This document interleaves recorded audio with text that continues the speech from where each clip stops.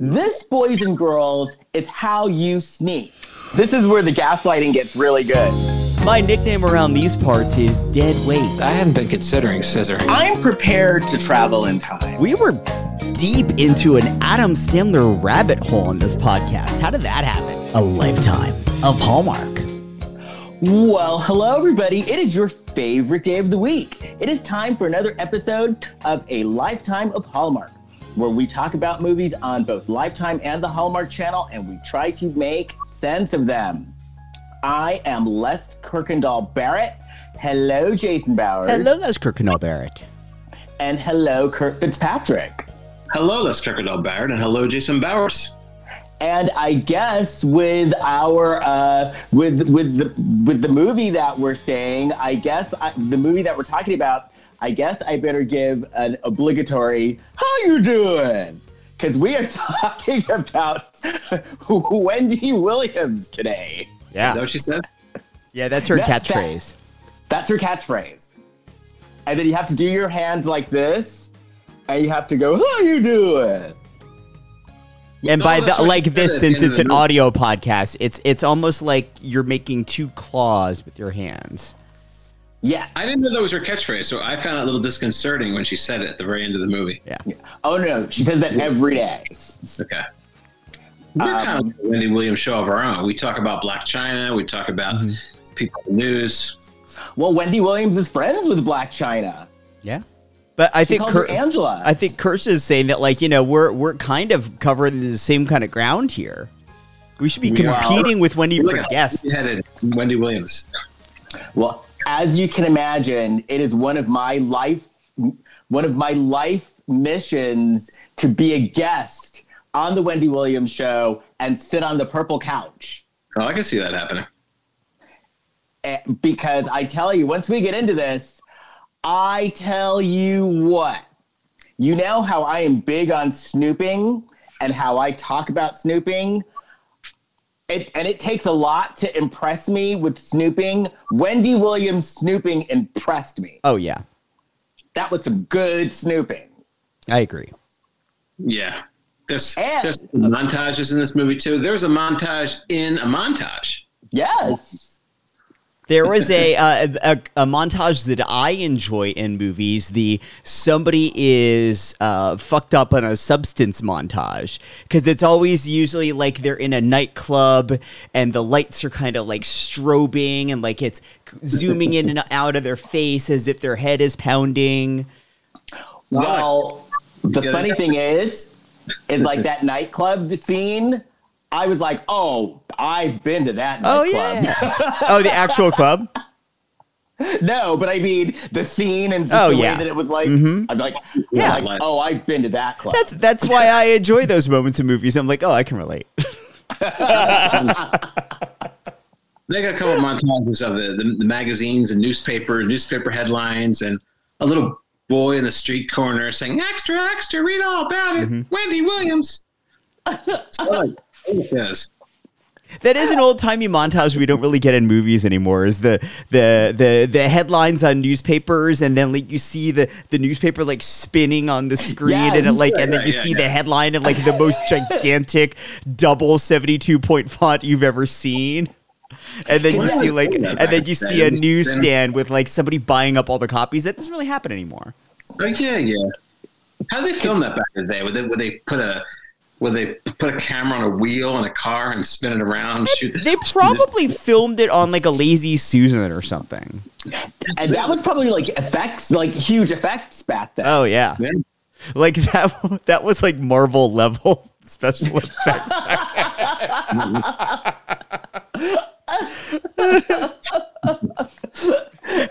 People don't talk enough about the innovative spinning newspaper effect of the 1920s that propelled the film industry forward.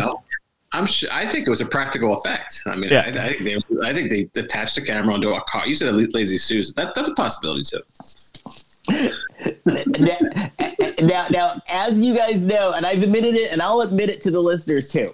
So, as you all know, I love Wendy Williams. I watch her show every day. Some of the stuff that like when she was talking about some of the stuff that was happening, I remember when it happened because I happened to be watching some of those days. So I got so caught up in the movie that I didn't take notes because I was so caught up in watching it. Build up to an excuse. So I watched it. Oh, and I watched it 2.5 times. Why a half? I know you rewatched to take notes. What's the other half for? I started it because I thought it was on at 6, but it was actually on at 5 on my TV. So I started a little late. Oh, got it. So the day of, I watched it and then went back and watched it up until I started. Wow, you knew how it ended before it started. Well, I know how it ends anyway because I watch her every day. Yeah. So, and once we get to certain parts, so she was, so today, I guess there was a big snowstorm on the East Coast. Yeah. So today was the first day she was back. And there's certain things that when we get to, I'll tell you, she filled in the blanks. And it was actually certain things was even more than they showed in the movie. And she kind of talked about those parts. Yeah. So I'll mention those. Okay. We get there. But before we start, is there any Black China news? Doing a piece of China. China. I'm talking China. The Black China Report. Here's Kurt Fitzpatrick. This is from the dailymail.co.uk. This is from yesterday. Black China and her alleged quote-unquote bisexual beau, Lil Twin, hand out 200 bags of essentials to homeless on Skid Row.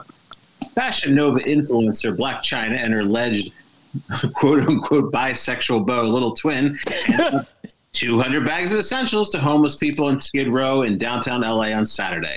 The DC-born 32-year-old, born Angela White, and the 23-year-old Heartless Love rapper both made sure to protect themselves and others from the coronavirus by wearing face masks.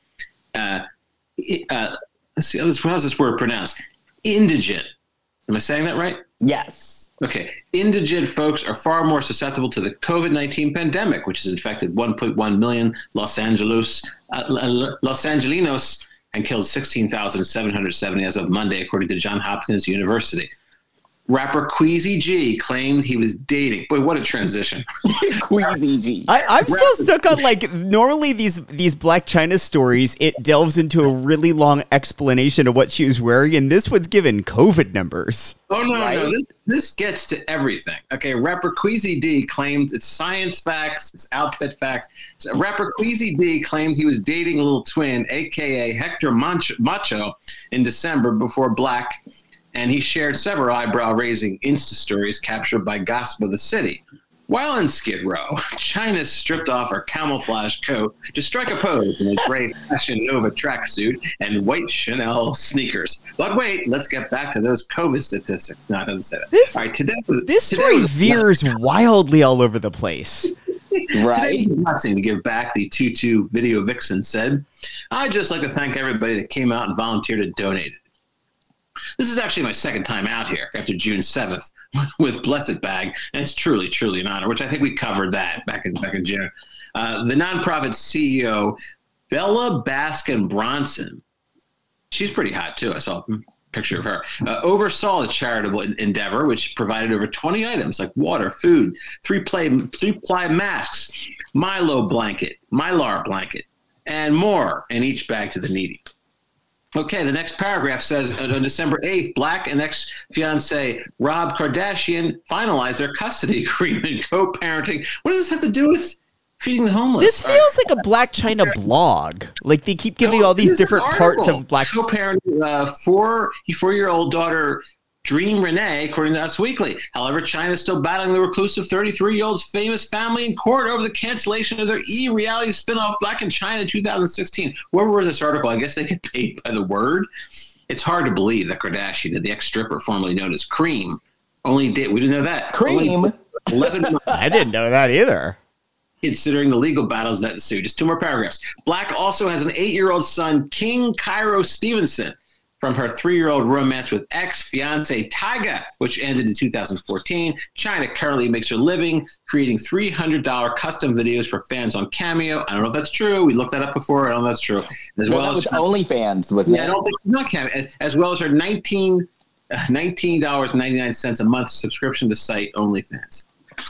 I'm going to look up Black China on Cameo right now. Cameo. I think we looked that up before, and she's not on because she can't do because she's all her fans. She's migrated them all to OnlyFans. I'm just doing this right now. How much just to see what pops up if I Google this? Black China charge That was a on very busy article. Cameo. Didn't we look this up once? Because we're talking about just paying it to get her to do a promo. Yeah. Oh, wait a minute. Okay, wait. So this is dated April 13th of 2020. Okay. So this one from April 13th says Black China is now selling fans a FaceTime call for $950 and a follow back on social media for $250. But that's April 13th. But it says here, Black China Cameo. So I'm going to go to I'm actually on the Cameo website. Oh my God, it's right. I'm looking at Black China Cameo right now. So it says Black China. Here's a picture. Here's a picture of Black China. Yeah. Is it verified? Does it have a blue check? It has a star. Okay. And it says Black China TV personality. Her ratings, she's got a 4.8 out of 5. Oh, that's very good. The reviews. She says there's a review system in Cameo. she then says, "Don't be shy. I give the best shout outs." Oh, good. And it says request $300. And she has a payment plan. We can get Black China on layaway? Yeah. So it's $300, but you can make 4 interest-free payments of $75. I'll see if I get a mortgage approved for that. Then, so $300 mortgage. If you want to chat with her, you can add an extra $19.99. Ooh. Well, that sounds like a good deal to me. She has 42 reviews. So like a lot of 5-star. I would pay the what was it, $250 for a social media follow back? Like if Black China started following our Instagram. Oh, hell yeah. Yeah, I guess. I would chip in. Yeah. Okay. That's a business expense. We can write that off. Yeah, I guess I'm looking at some of Black China's reviews. Mm-hmm. Yeah. Most of them are 5 stars, but I'm not going to talk about those. I say, so she got a 1 star in September of 2019. Oh, what happened? Way too fast. Doesn't give everyone a shout out. Clearly not trying. More 5 stars. She's mostly getting 5 stars though. Okay. 4 stars, 5 stars, 3 stars. What happened there? Okay, this was reviewed by G on February. Oh my God, this is today. February 3rd of 2021. Okay, what? Oh, G, why are you mad? This was the 3rd Cameo I've purchased, and it was much shorter than the other 2. So we were a little bummed out about that. But our recipient loved it. And that's a good friend to get you a $300 cameo. Yeah. I wonder who else. What are the cameos they did? Like Gary Busey and. I want to believe that this person only buys Black China cameos. No, they said they got 2 others. Well, I know, but I'm saying like they could have bought 2 others from Black China. Oh, look at this. Black China is hardworking because today is February 3rd, and there are 1, 2, 3, 4, 5, 6, 7, 8, 9, 10, 11, 12. What are you counting? 13, 14 of her reviews. This is how many cameos she's done today. Oh, okay. Well, she probably knocks them out in one sitting. You know what I mean? Like she probably doesn't do go on there every day. She probably does them like for the week. Yeah, today. Yeah. Today. She's like, that's how many she's done today. I think I'd hit it off with Black Jen. And today, and I guess today was a good day for her because they were all 5 stars except for one gave her 4 stars. Oh, She was on her game today. I thought G gave her 3 stars. That was from another day. Oh, okay. This is all I'm looking at February 3rd. She's other than the 1 4-star, everybody else gave her 5 stars. So she was well rested. She was on point today. You know who else is deserving of 5 stars? We are for our podcast on whatever platform you listen to us on. Yes, we are. 5 Please stars, give us 5 please. stars. By the way, we also have some William Cat news. Oh, yes. Kurt, do you have the William Cat report? And now, the greatest American hero report. Here's Kurt Fitzpatrick. Well, our very own Jason Bowers had posted something on Facebook about William Cat. I think that William Cat used to be desirable back in the day. This led me to looking up his net worth. And me. Yeah, I hate you both. That one, you found out that, I don't know, he said it's only worth $500,000. I don't think that's right. I don't think that's right. Because, well, I don't know. He might only be worth $500,000, but the Connie Selica one that Les looked up. She was also on the show, right? Yeah. Yeah. The Greatest American Hero. That says she was worth $500,000. I feel like she's got to be worth a few million because John Tesh still does a nationally syndicated radio show and made an unbelievable amount of money doing his music. So I think that figure's wrong. That's more than $500,000. He doesn't have a house. It's $500,000. Ooh, man. Yeah. Here's a question. Because I looked up some other net worths. I was up late doing this. So, so I wanted to know who is worth more, Amy Poehler or Kristen Wiig? I bet Poehler. Okay, well, they're both worth the same, according. But how much do you think it is?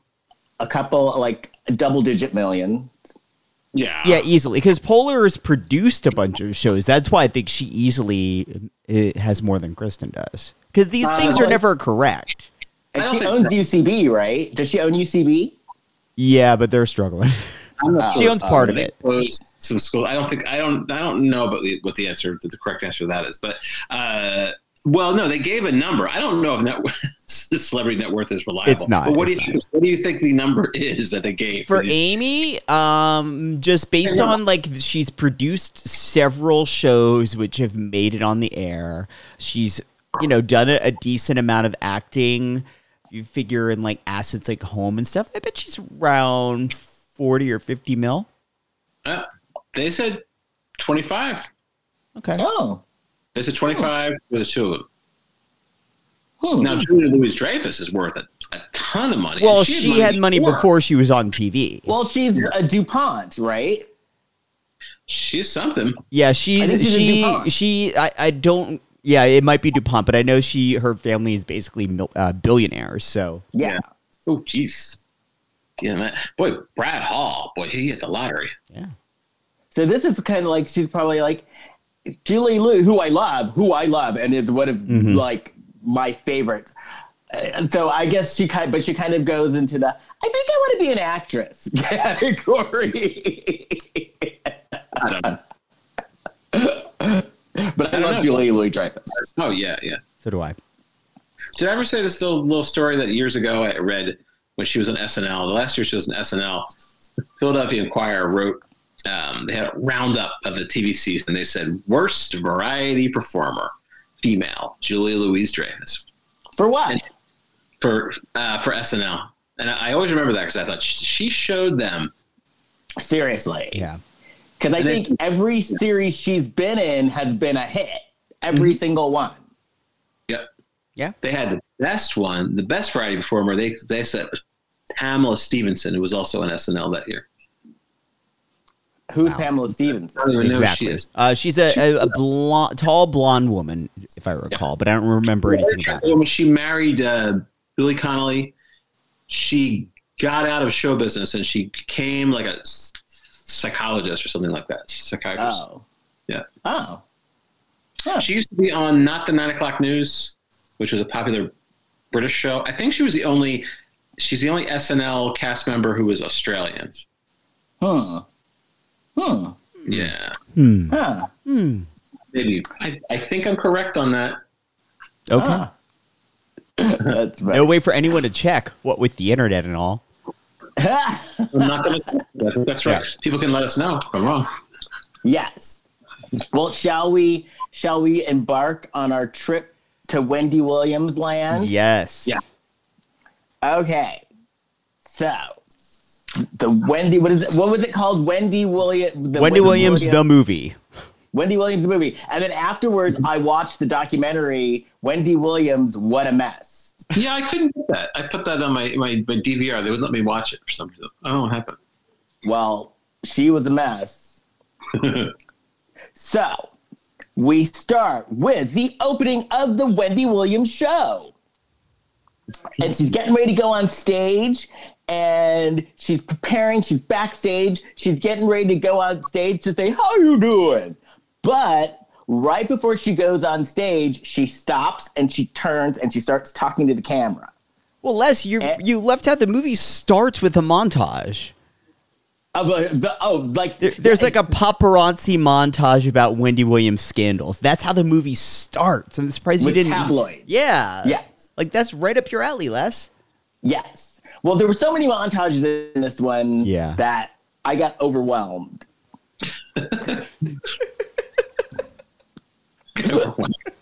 I did. There was like a ton of montage. This movie, in some parts of this movie, it kind of put me on sensory overload sometimes. Really? Because there was a lot going on. So she's talking to the audience, and I wrote here, the actress really does look like a younger version of her. Yeah. Yes, she really did. And so we start off with little Wendy. And I'm surprised she's not like psychologically scarred, because she was an overweight kid. Her parents let her know that she was overweight. She said she was on her first diet at 5 years old. And her parents would like weigh her every day. And then, so she's getting ready to go to this party, and her mother is like, remember, don't talk too loud, don't talk too fast, don't tell too much. So I guess she was a mouthy kid. Mm-hmm. And so she's at this birthday party. She's taller than the other kids. And before she went to this party, she's trying to fit into this party dress, but she was having a hard time zipping it up, and like her mom's giving her shit about it. And so she goes to this birthday party, and they're playing musical chairs. It's her and the hostess, who was like a little bitch, actually. Yeah, absolutely. Because they play musical chairs. Wendy gets in the chair. It was all fair and square. So she sits in the chair, and then the little host of the party starts having a tantrum because Wendy didn't let her win. Yeah, because it's her birthday. So why can't she win on her own birthday? Right. Which is like, okay, little girl, that's just not how it works. That's not how life works. But so Wendy sat in the chair, but then, poor thing, the chair broke. And so she was literally humiliated in front of this whole party. And then the little girl's mom was like an absolute bitch too. Because like Wendy and her mom are leaving, and the girl's mom just like slams the door in their face.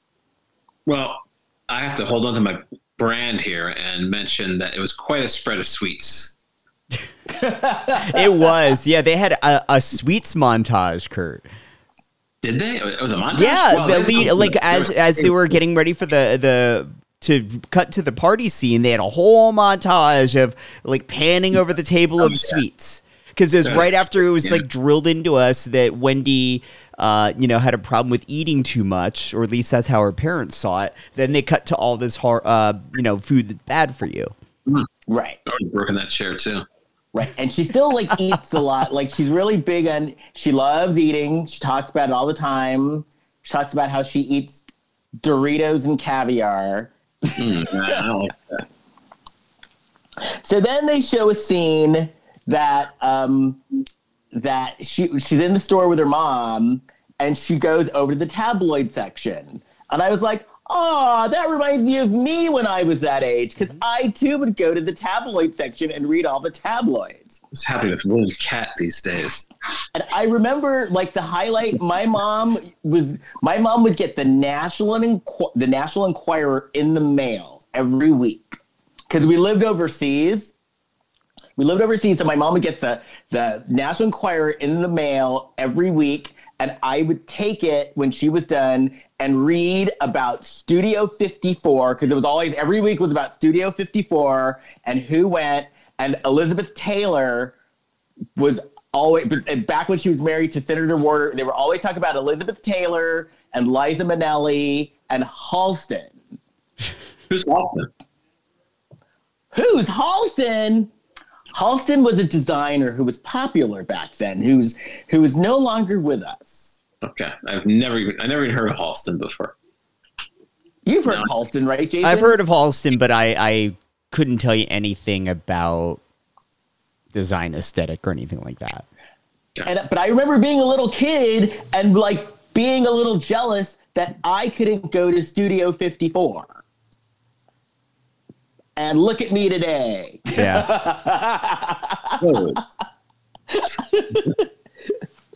But then little Wendy had other issues. She was a bedwetter.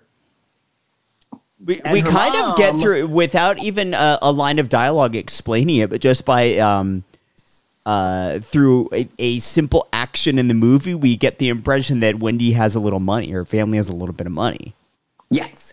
Oh, and yeah? so Wendy fills it in. So both of Wendy's parents were teachers. Okay. All right. And so, yes. Yeah, I'm just referring to because after Wendy wets the bed, she's like hiding the sheets in the closet, and like a cleaning woman comes in and takes them from her. And now what Wendy said that she left out is the fact that Wendy was like the only black kid in her neighborhood. And this is all through growing up. They always lived in white neighborhoods. Yeah, I got that impression with the party. Pressure too. Yeah. Yeah. So she said that was an extra pressure too, along with everything else. She also said that later on that street became known as Wendy Williams Way. Yes. Yeah. She showed them. So then she says that, so this is a good bit of advice, because then she says, like, she when she went to college, she started in radio, and she said it's always been her thing to always have a plan. Always have a backup plan. There were certain things in this movie that I wondered if this is how Wendy had always approached her life growing up, or the way things actually happened for Wendy, or if they made a choice in the movie to show younger women that might be watching this how to empower themselves. For instance, when she was kind of feeling down on herself about being called fat, she pulls out this book of colleges and she's looking through a book of colleges, sort of aspiring to that. And like throughout the movie, pretty much all of her bosses throughout the movie were women. That's really unusual in radio to have that many female bosses back in the 80s and 90s. And actually, she says on her show that, she said when she was a little kid, she always knew that going to college was like her way out. Because she said she always wanted to escape. And she knew that she had to get into college so she could escape her family. Nice. So it's unusual to have a lot of women bosses in radio? Yeah, less so now, I'd say. Although even now, it's still more of a boys' club, probably. But like, I'm not that much younger than Wendy, and I started in radio probably about 8 years after her. And I didn't have a female program director till many years into working in the business, and she seemed to have like female boss after female boss. And when we get to that part, I have questions for you, too. Okay. Because all of the program directors all looked like they were about to have nervous breakdowns. That's pretty... that's pretty on point. So she started doing radio in Washington, D.C. She developed a little cocaine habit. Mm-hmm. A little. A lot. Then she talks about how one of her guests actually basically duped her into going back into his hotel, and he attacked her. Did you notice which hotel it was? No, what hotel was it? She's basically interviewing this guy, Ricky Tony. And they're flirting hard during the interview, and he's like, "Hey, let's hang out." And so they go back to his hotel so he can change, and they show the exterior of the hotel. It was the Watergate. Oh.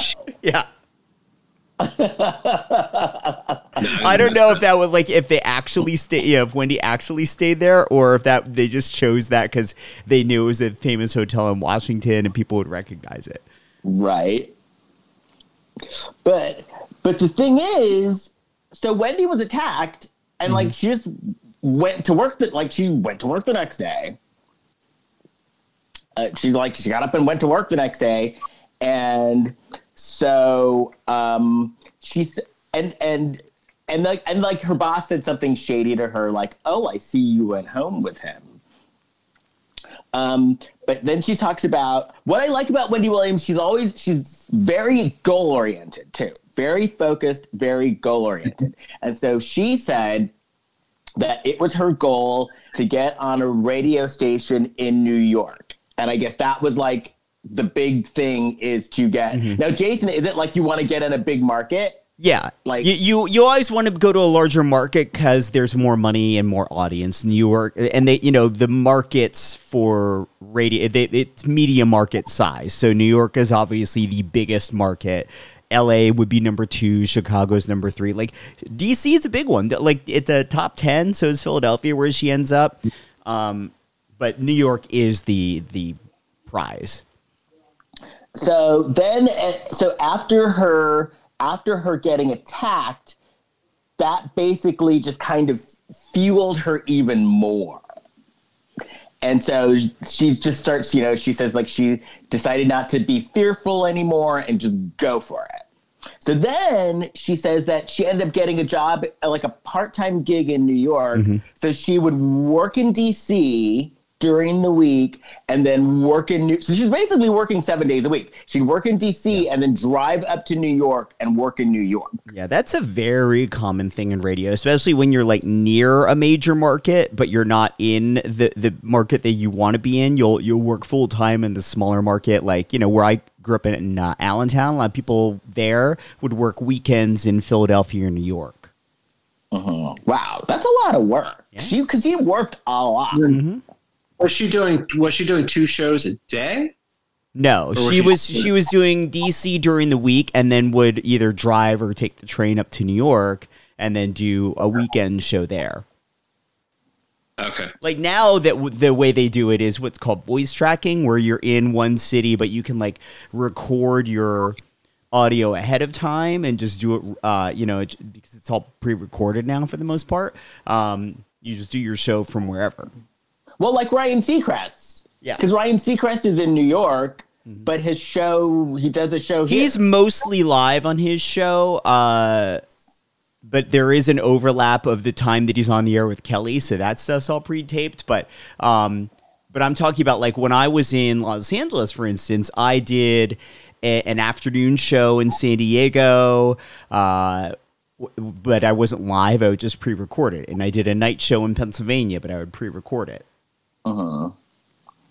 So it's a lot easier now than it was. Yeah, but everyone's doing 10 jobs as opposed to 2 now. Right. Oh, and then she says, which I found impressive, that she has never been unemployed for more than 2 weeks. That's great. So then she says, one of the reasons why she wanted to work in New York was because her idol named Carol Ford was there. And so she wanted to get a gig in this radio station. And so she literally went and waited in the lobby for 2 weeks and would just read tabloids all day until she kind of wore them down. And so she got a fill-in gig and she goes on this fill-in gig and starts just like talking trash. And so Milli Vanilli. Right. And hey, she turned out to be right. Because she was talking about how Milli Vanilli, how there was a rumor that Milli Vanilli weren't really singing. And I guess at the time, people didn't believe her. But the program director comes running in, and you think she's going to get in trouble. Well, she did it first. It's such a stupid scene. It was such a stupid scene because he comes in her and he's like going after about Wendy, like, hey, we don't do that here. And then Wendy's just like, it's real. People want to know this. And then he's like, that's brilliant. He does an immediate 180 on his opinion on whether or not she should be talking about this stuff on air. And like light bulb goes on. He's like, I'm going to give you a contract. Right. He said, and then he gets fired the next week. Yeah. It's revolutionary. It's revolutionary. He looks like somebody just knocked him on the back of his head with a rowing boat oar. I mean, he is. It's revolutionary. You're hired. Yeah, because it looked like he got fired like the next week. Like, does that happen too, Jason? Like, program directors get fired? Oh, yeah. The last like radio station I worked at, not radio job, a radio station I worked at, I was there for under 4 years and had 4 different program directors in that time. Wow. Yep. So Wendy got a contract, continued to do coke. Well, she can afford it now. Right. And then, so one night she's at this nightclub and she's doing coke in the bathroom in a stall. And someone's like, hey, are you Wendy Williams? And starts giving her a bunch of gossip about this girl group that was owned by P. Diddy. Yeah. And so her gossiping started to kind of get her into trouble because she kind of had to hire a bodyguard.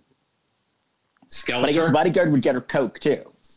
Or no, Skeletor is her assistant. Yeah, Skeletor was her assistant. Skeletor. And so then Wendy starts dating this DJ, and like he was an ass. No, she's with Eric B. Yeah. From Eric Rakim. Mm-hmm. Correct. Wait. So this is this was these celebrities that she was name checking in the movie. This is all real. Yeah. Okay. Yeah, because that song Follow the Leader. I have one of their cassettes. Oh. Because see, I wasn't sure if it was an amalgamation or if it was a real person. Wow. Okay, so it was a real person. Yeah, that song Rock Kimase. Follow the Leader, Rock Kimase. Yeah. Well, I like there's a love scene. She's like, oh yeah, Eric B. Ah. Is that what people say? Oh yes, LL Cool J. Yeah, give it to me. I wish LL Cool J. Yeah, with LL, hell yeah. But Eric B was not a good boyfriend. Yeah. He was so like he borrowed her car, and she was like, he borrowed her car and stayed out for the day and made her late for work, and so she decided to be a nice girlfriend and rent him a car, and he never returned the rental. Is that what happened? I was a little confused. I missed something there. So he never returned the rental. Eric B. He got to return the rentals. Because Skeletor was like, Wendy, the rental place is calling, and they're gonna like put out a warrant for your arrest if you don't return the car. So then Wendy finds out that she's pregnant. And so she does not want to be pregnant. And so she goes and she gets an abortion. And it was right around this time in the movie, too, that we see our first of many bleeped out F words. Yes. Yeah. Yes. So for the theatrical version, they'll leave those in? Maybe if they do like if this is on the Amazon Prime or something. I mean, like, I didn't even mind that they did it. I thought it was a very kind of bold choice because normally in storytelling for something for commercial television, they just will write around saying those words as opposed to leaving them in and bleeping them out. Yeah. But yeah, it's like, oh. So then Wendy's at a club She's at a nightclub. She went to a lot of nightclubs. Yeah. So Wendy's at this nightclub and she's like getting bottle service or whatever. And so this guy, Kevin, sees her from across the room and slips her his number. And she just kind of looks at the number and puts it in her purse. And so then she gets a job at Kiss FM. And then she's going through her purse and she finds his number in her purse. And so she calls him. I guess this was during the days of caller ID when you could star 69, because she called and hung up and then he called right back. Yeah. So I guess he star 69'd her. And then she asks him out and they start dating. And then she just, she starts telling him about her life and how she had a battle with bulimia for a little bit. And then she's like, listen, dude, I'm getting a boob job and I'm getting a lipo. And if you don't like it, that's too bad. I like how the first date was just sitting in a car. And she was grilling him. She was grilling him on all the things that I'm glad she was asking him. Like, basically, like, do you have a job? Is this car actually yours? Do you have any other girlfriends? Do you have any other women that think they're your girlfriend, even though they're not? Right. Yeah, as they were setting him. Yeah. As they were sitting in the car drinking out of red Solo cups. Mm-hmm. So I loved this sort of a montage. I loved her after her boob job montage. Oh, yeah. Because she gets her boob job at her liposuction, and then she does like a slow-mo walking in, and everyone's looking at her boobs as she's walking by them. And another thing I liked about this is that they had, like, this movie could have been a great soundtrack because it's like all these 90s songs. Yeah, for sure. Well, yeah, what song is playing when she walks in? It was some recognizable song.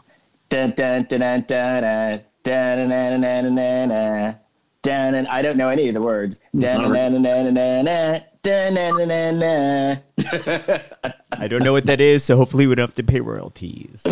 No, I don't. I didn't say the words. Yeah. I don't know what song that was. Yeah. So then she's back on air and she's talking about her boob job. Mm-hmm. And so she gets in trouble. So program directors are that frazzled.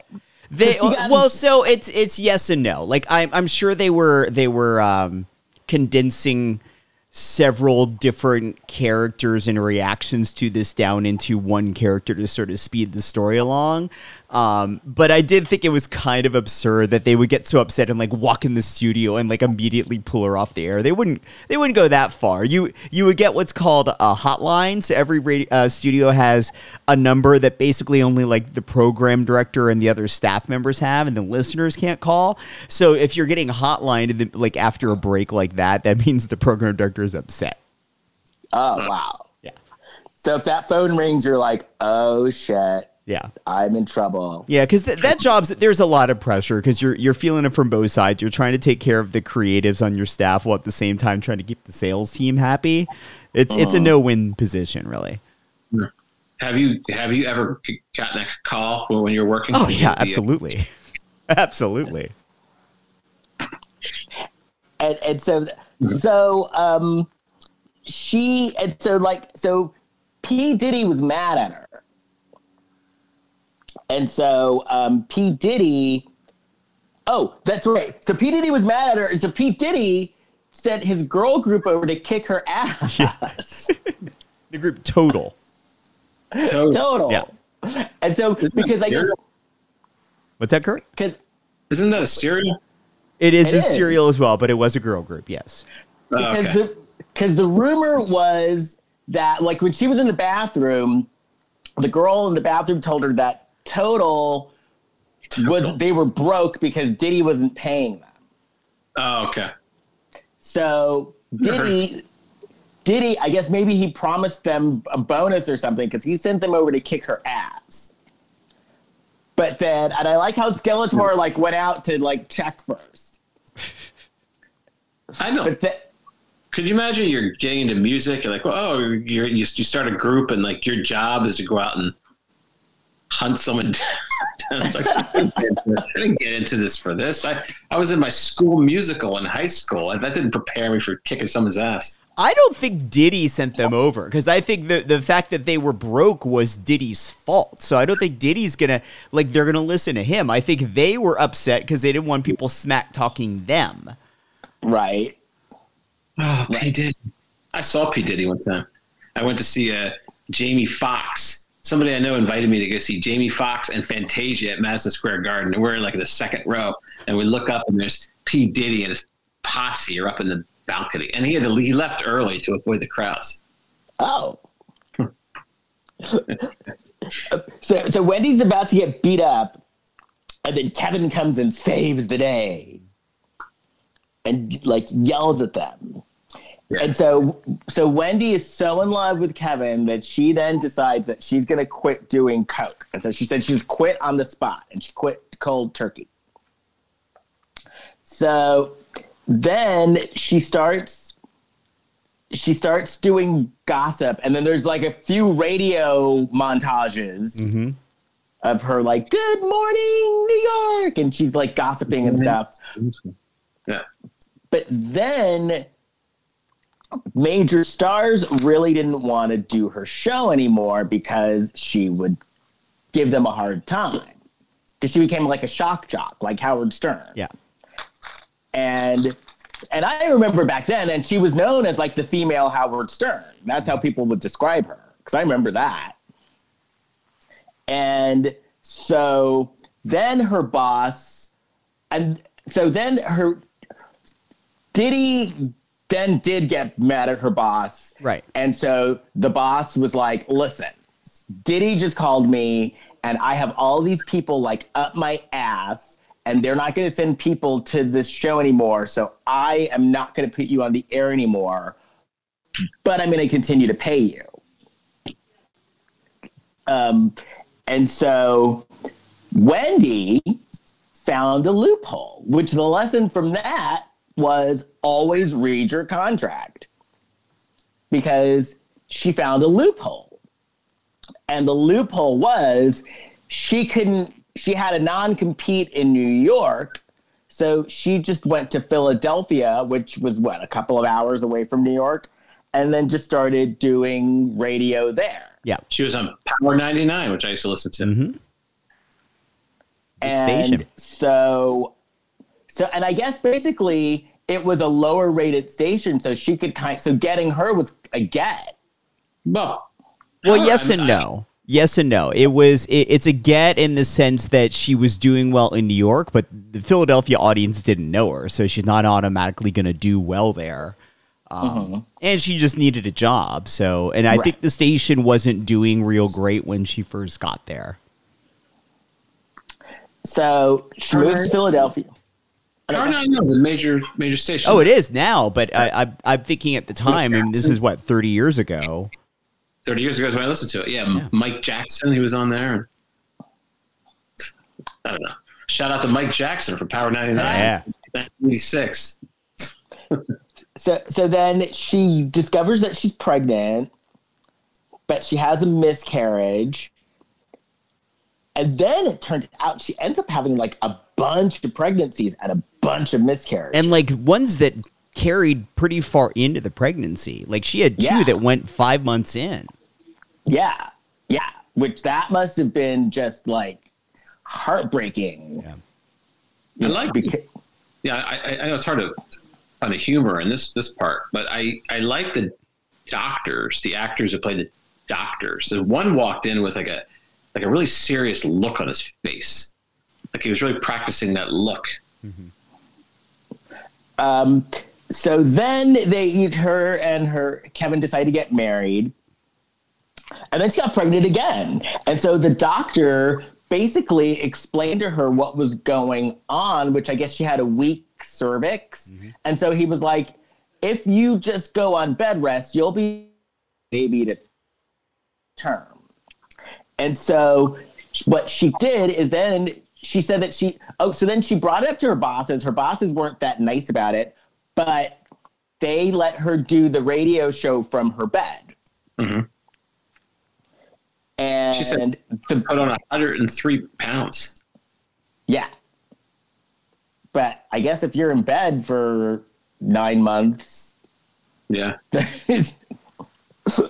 So she carried the baby to term. And so she had the baby. But then she caught her husband on the phone with another woman. Or as she put it on the show, she caught him talking on the talk show. She said, I caught him talking greasy to another woman. Oh, wow. That guy Kevin had a real and so, drawl, too. He's always like, yeah, I'm not. He sounded like that. So then, this, boys and girls, is how you sneak. Okay. And how you snoop. All right, get your pens and pads out, kids. I was impressed with her snooping.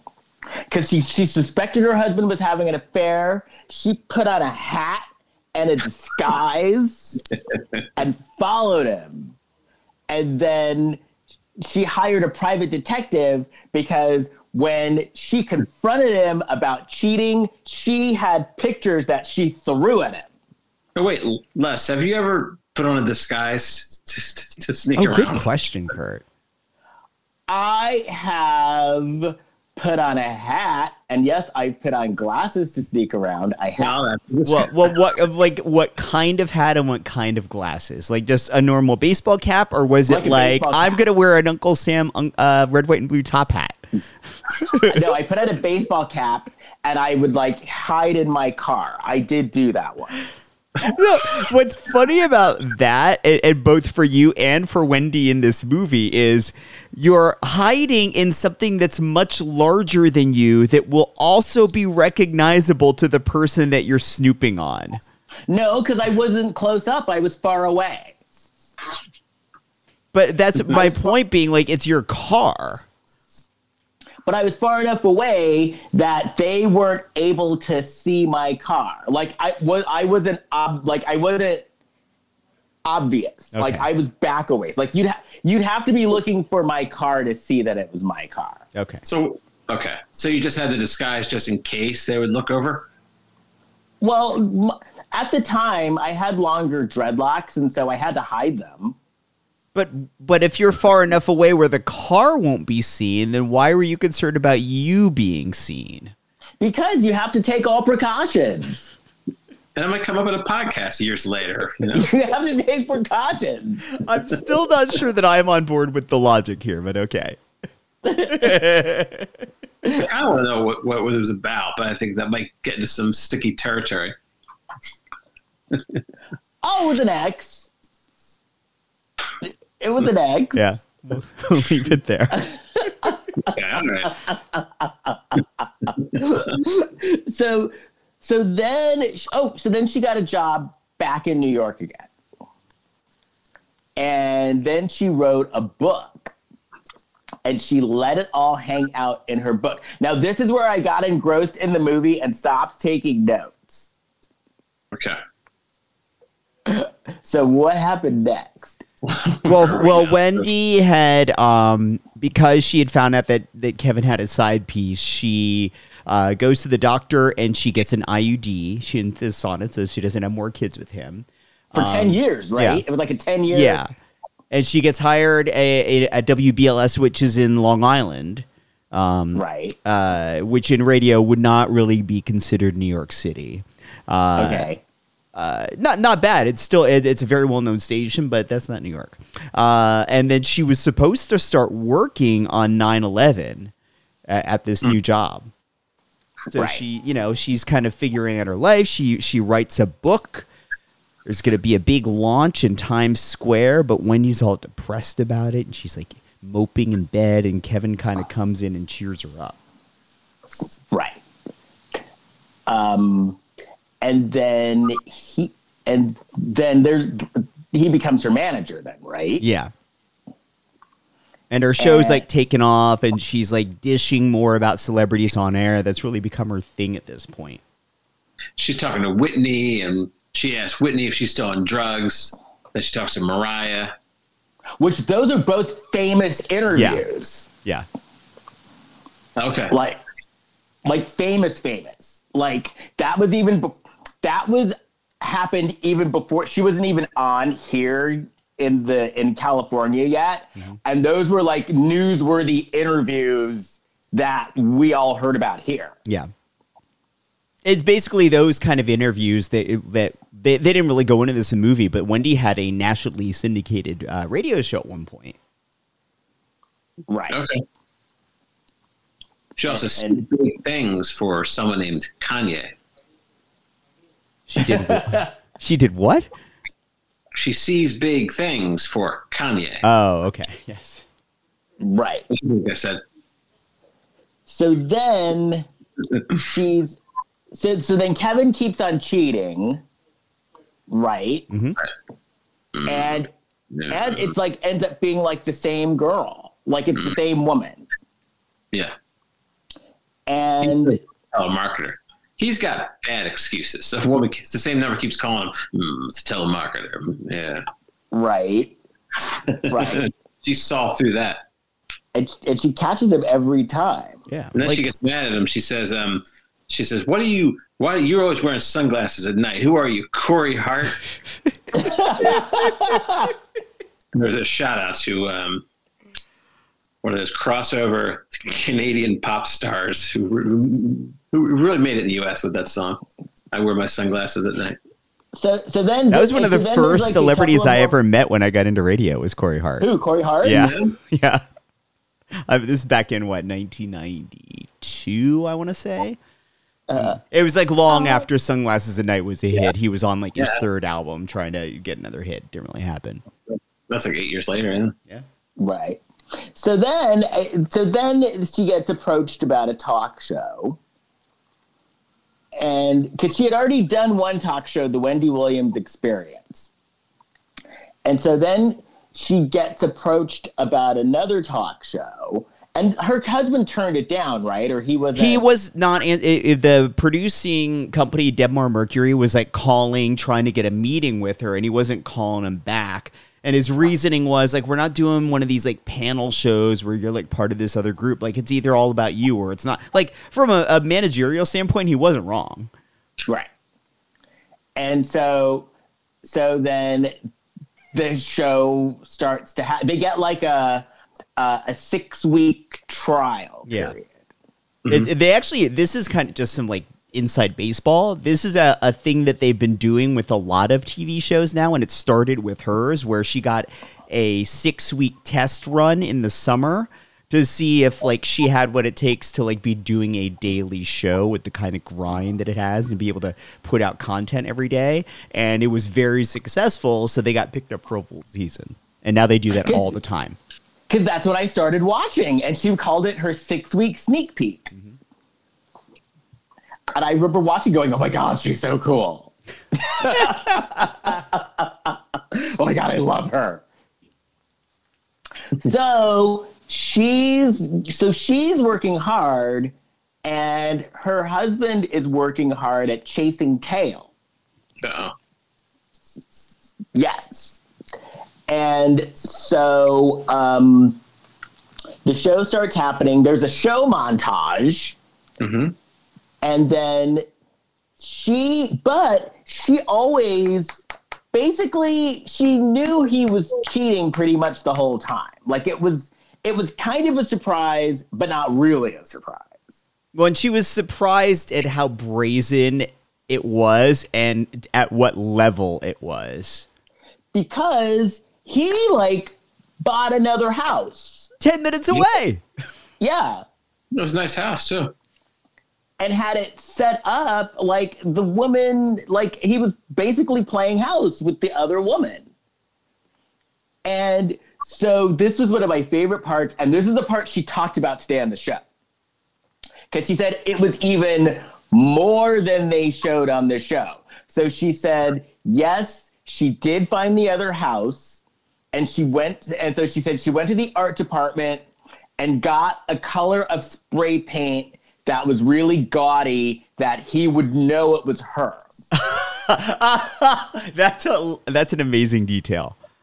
And then she said also, then she said she went to the fish market and bought like some whole fish. And so she spray painted it, but put fish in the garage too. Yeah, we're referring to Wendy like finds the house and then just vandalizes the garage door. Right. And in spray paint writes Kevin plus Wendy forever. Yeah. She also super glued the mailbox. Yes. Oh, I missed that. That's amazing. Yes, she did. Yeah, she super glued the mailbox. They couldn't open the mailbox anymore. And then she's like, and she was like, yes, he really did leave she said they were gone on vacation and he really did leave the garage unlocked. Oh my gosh. Yeah, and she's kind of shaming. She's kind of catty about that. She just leaves the garage door open. Well, that was a callback to an earlier beat in the movie where she asked him, when things started getting tense between them, she asked him if he closed the garage door because he was always leaving it open. So that was a callback. Oh, so she's still pissed. He does it at the other house. Yeah. And then she went on to say, because it's kind of fun, it's kind of cool, like watching the show and having her film breaks. Then she said, like, there were a couple of people who she had fights with because he would go to Florida or he'd go to Miami with his other woman, and they would say, tell the press or tell some gossip rag that they saw him with another woman, and Wendy would like think that they were full of crap. And so she's like, I need to go back and apologize to these people because they were actually right the entire time. And they were calling it out, and it was true. Yeah. Right. So then he gets even more brazen because he then gets the woman pregnant. And so she's like so Wendy, of course, is really upset and really depressed, as you would be if you found out that your husband got another woman pregnant and she was going to have the baby. And well, also, we kind of skipped over the fact that she basically, after she discovered that he had this house with this woman, she didn't completely end things because their son was still home. She was basically kind of riding out the relationship until the son went to college. Oh, that's right. And then she said, but she said she was planning the entire time. Yeah. And Kevin's mad at her. He's like, I understand you went to my investment property.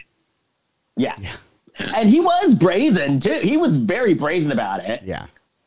Because his case kind of like, yeah, well, yeah, I have another woman, whatever. Well, I think at that point he knows he's caught. Like, what, denying it isn't going to do him any good in that moment. But you can apologize. Yeah. Like, you didn't even do that. I apologize. I'm still having an affair. Well, or at least kind of fake it. Like, he was kind of like, okay. Oh, wow. So, but then she started drinking for good, for good reason. Yeah.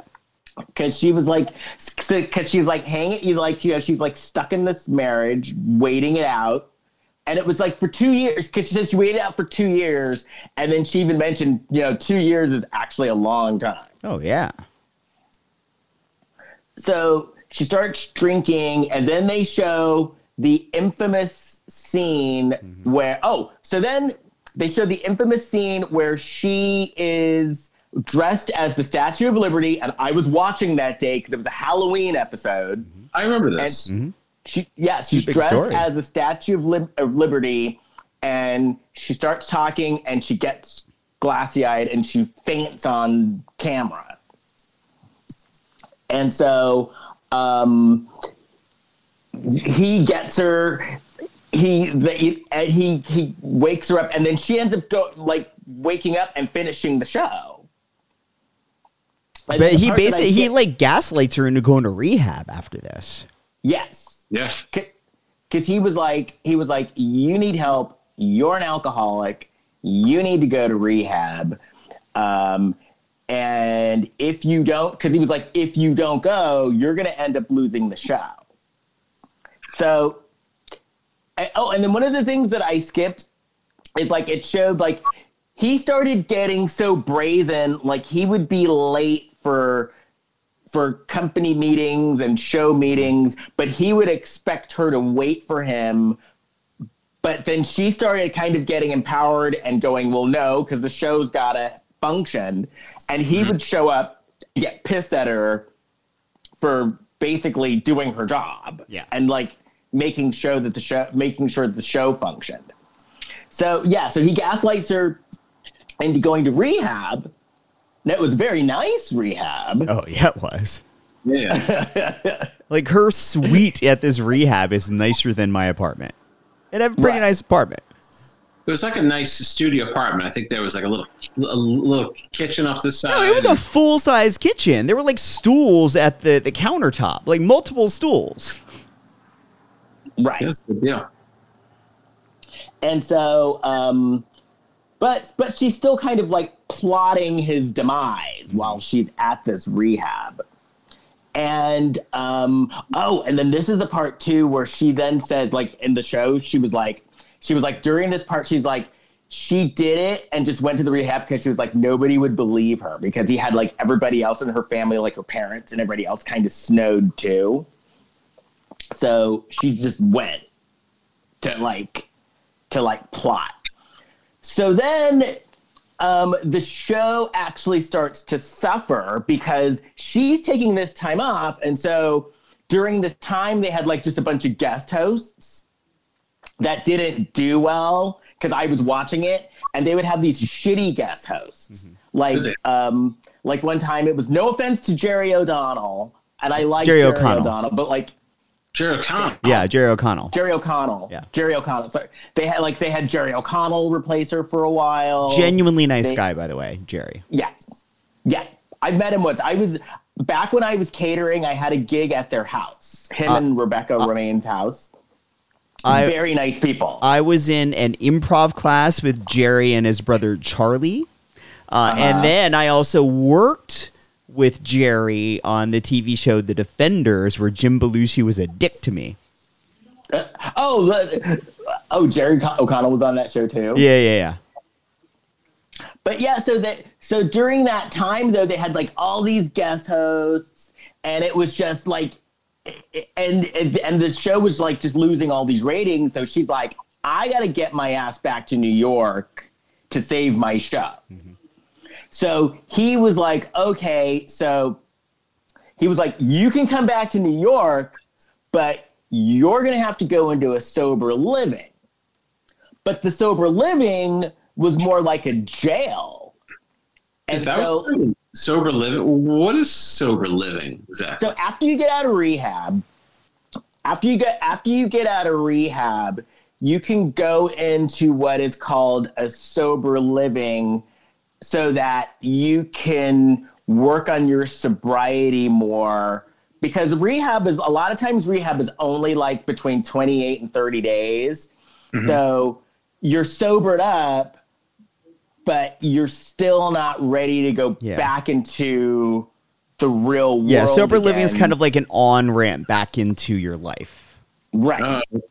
Okay. And you have, so her situation was she had a couple people watching her the whole time, pretty much. Right. She had these escorts, people who were escorting. Because it was, so for hers was like, it was sober living, but it was kind of jail. And sober livings are a lot like rehabs, where they're really nice sober livings like rehabs, and there's shitty sober livings. She was in a shitty. Well, also, was she in a shitty sober living, or was Kevin? Because weren't these just her drivers to and from the sober living?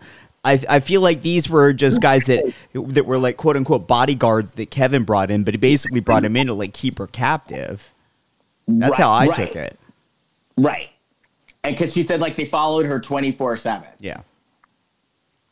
So one day, so she would do the show and literally just go straight back to the sober living as Kevin's living it up with his girlfriend. Mm-hmm. So she started planning stuff. So she had planned this meeting, and the guys, her drivers, were like, no, you're not going to this meeting. you're going back to the sober living. And so they're caught in New York traffic, and she literally like gets out of the car and just starts running and runs to her meeting. Yeah. Right. And starts plotting shit to take her show back. Yeah, because her thinking was, I need to take back the narrative on my life. Right. Which she did. Yeah. So what she did it. And I remember watching that day too, because one day she was like, she went she went on the show and was like, well, so this is what's going on. I was in rehab.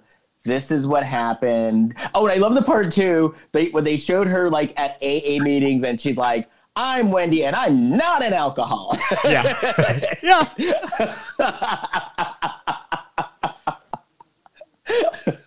That was funny. Yeah. And then even she said, like, on the show, she's like, I'm not an addict. I'm not. And it was just, she said it was basically the situation, which, when you think about it, that was a high pressure situation. Oh, yeah, for sure. Yeah. She said basically she was kind of gaslighted into thinking she was an addict when she was not. So then she then files for divorce, right? Yeah, she files for divorce, and then Kevin goes to meet her at the sober house, like after hours, and she chews him out, and then that's when she tells him that the divorce papers are already on his desk. Yeah, that's where she gives her Emmy monologue. Yeah. Right. So then another thing that she says that happened in real life, which I wish they would have showed this on the show. So she said that, like, once she decided to divorce him, see, because he had like a bunch of nice cars and a bunch of nice things, and he would blow her money. She went and had the cars repoed.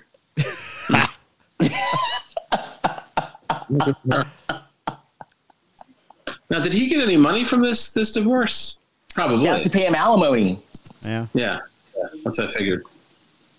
She has to pay him alimony, but she says that it's a lot less than the life that he's accustomed to. Yeah. Because she has a syndication deal, right? Like, she makes like probably what, like 30 million? Like, Probably something like that, yeah. If she owns the show, or if she's at least an owner. Right. So she then gets rid of him because he was the manager. He kind of ran the show as well. And so she gets rid of him, and then she is like totally empowered. Like totally empowered. Which I think this was a good message for women. Yeah. And then you could tell like the show became more fun for her to do. And it became like, I like the montage where he's gone and so everybody's dancing. In the office, yeah. Because I'm a single lady. And it was like a single lady montage with, oh man. Actually, when they talked about that and they started that montage, it was like, oh, they're going to show her like screwing around with lots of guys now that she's single. I thought that's where that was going, but it's like, oh, we're at the end of the movie now. Right. No, but she does screw around with guys because she talks about that every day. Good for her. But yeah, so then the end of the movie, like they're dancing and she's like in control and basically she took her life back. Yeah. And it was like, you go, girl. She did it. How old is Wendy Williams? 50. She's probably like 57 or 8, yeah. 57, 58. Yeah.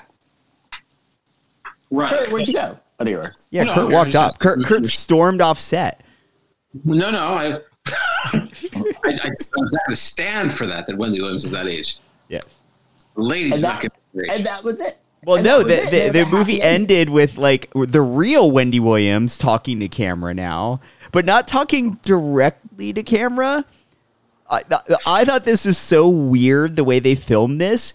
It's at first glance, you're like, oh, it's like Wendy talking directly to camera. But then you realize, like, she's actually not. She's facing a mirror, and the camera is pointed at the mirror for the entire. It was so bizarre. Why they didn't just have her talk right into the camera? Right. And then, I didn't know if you guys watched it, but then the movie went straight into the documentary where she's talking as she's eating Doritos and caviar. That's disgusting. Yeah. Yeah.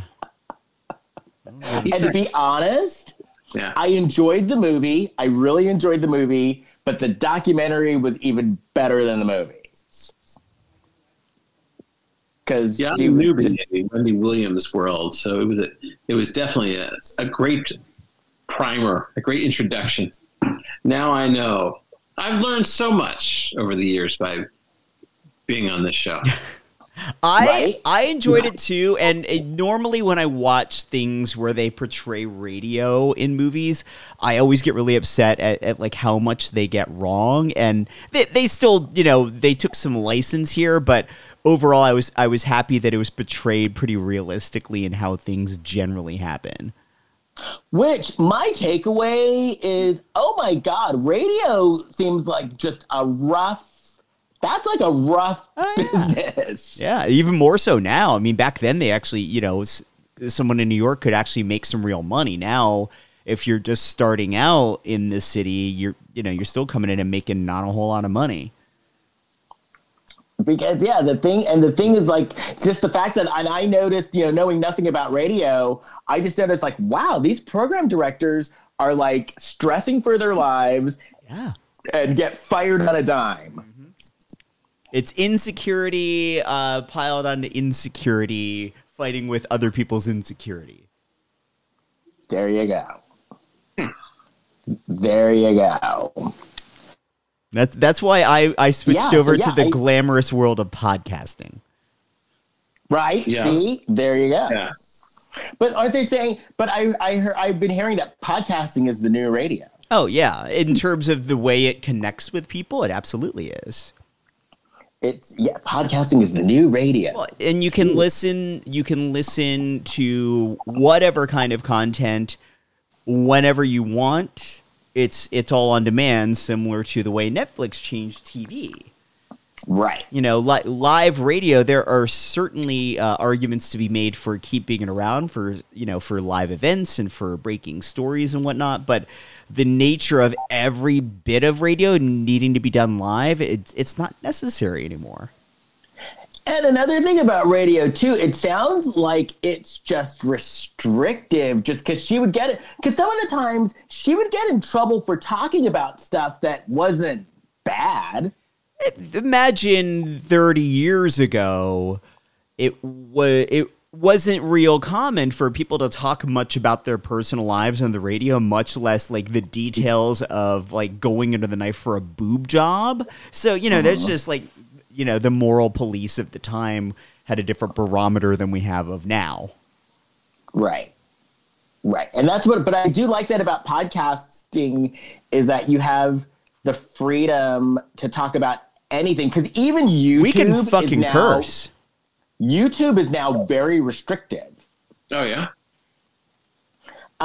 Because I know a couple of vloggers, and so now YouTube, you can get flagged for saying like mentioning drugs or because I have another podcast, The Reality Reading Rainbow, where it's like. And so I had it, and I talk about reality shows and reality stars. And I had a guest today on the show. Mm-hmm. And so we're talking, and he goes, well, you know, this one person did the C word.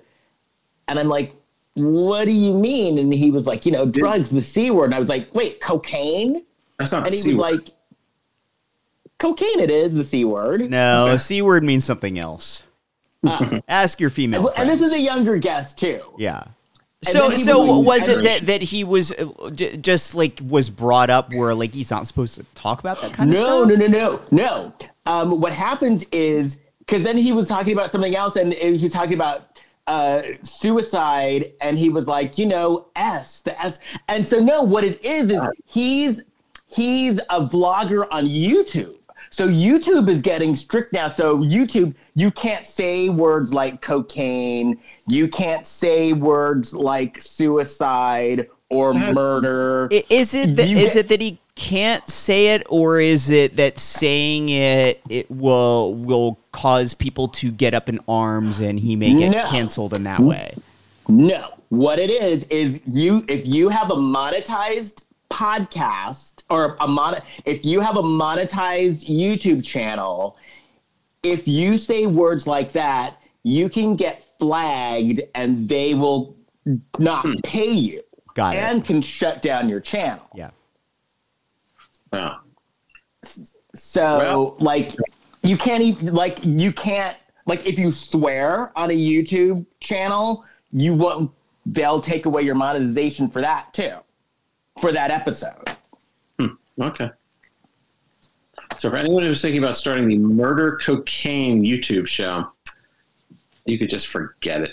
Yeah. So podcasting literally is like the last bastion of being able to talk about anything you want.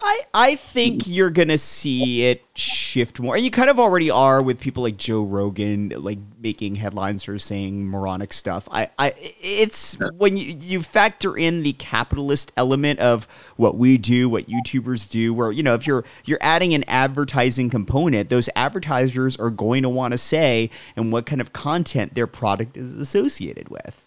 Right. That's why I want to start doing, like MeUndies and things like that. Like MeUndies. Like the stuff that like Dan Savage advertises for, because then that they're a lot more liberal. At the very least, we should be doing ads for Patti LaBelle's sweet potato pie. Yes. Oh yeah, we've spoken very highly of that. I've had many Patti LaBelle pie. I don't even really like pie, and I had a Patti LaBelle pie, and it was amazing. I got a sweet potato pie. Yeah. It was amazing.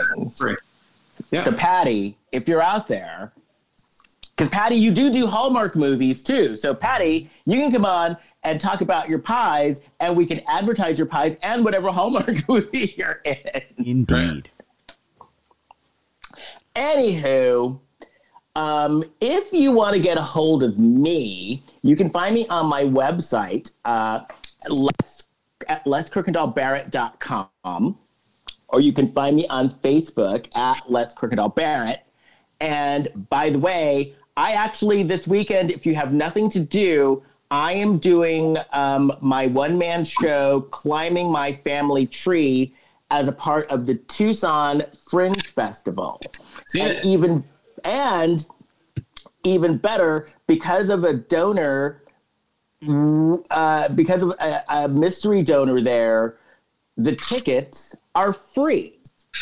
So you can come and you can see shows, and it's free. So go to TucsonFringeFestival.org. Jason. You can find all of us on Instagram at Lifetime of Hallmark Podcast. You can find me on Facebook, Instagram, and Twitter at Big Shot Jason. Kurt. Cool. A couple of things going on. Sometimes I'm a guest on podcasts, and one that was just released, I think today, I'm a guest on the Rank and Review. This is Rank and Review, the letter N.ca, and I'm on episode 183 where we do the crazy 80s, where we do 6 80s movies. Do you do Weird Science? We do The Running Man, Critters 2, Masters of the Universe, Earth Girls Are Easy, Brainstorm, and Maximum Overdrive. And it was Earth Girls Are Easy. Okay, so first of all, Earth Girls Are Easy has an amazing makeover montage. They do. Yeah. Not a lot of substance to Earth Girls Are Easy. A lot of style. And my favorite song, because I'm a blonde B, LOND. We know shoehorned in there. I take listen to the podcast. You'll hear what I have to say about all that. Now, otherwise, I'm also going to be doing my show, which is called Hooray for Speech Therapy 2021, and that's going to be on March 6th and March 14th. Pacific time, 4 p.m. March 6th, and Pacific time, 8 p.m. March 14th. And that's going to be at the Rogue Festival. So look up the Rogue Festival or look up KurtFitzpatrick.com. That's Kurt with a K. And that's it. And if you want to hear other podcasts, I have 2 other podcasts. This week on my soap opera podcast, Soap Opera Love in the Afternoon, I have a wonderful interview with Jillian Bowe from Daytime Confidential. And on my other podcast, The Reality Reading Rainbow, where I talk about reality shows and reality stars, my guest is Andrew from Andrew's Lifestyle. Anything else? Yeah, That's it for me. Well, that's it. So I've got to run and catch the Real Housewives of Salt Lake City. So until next week, bye. Bye. Bye.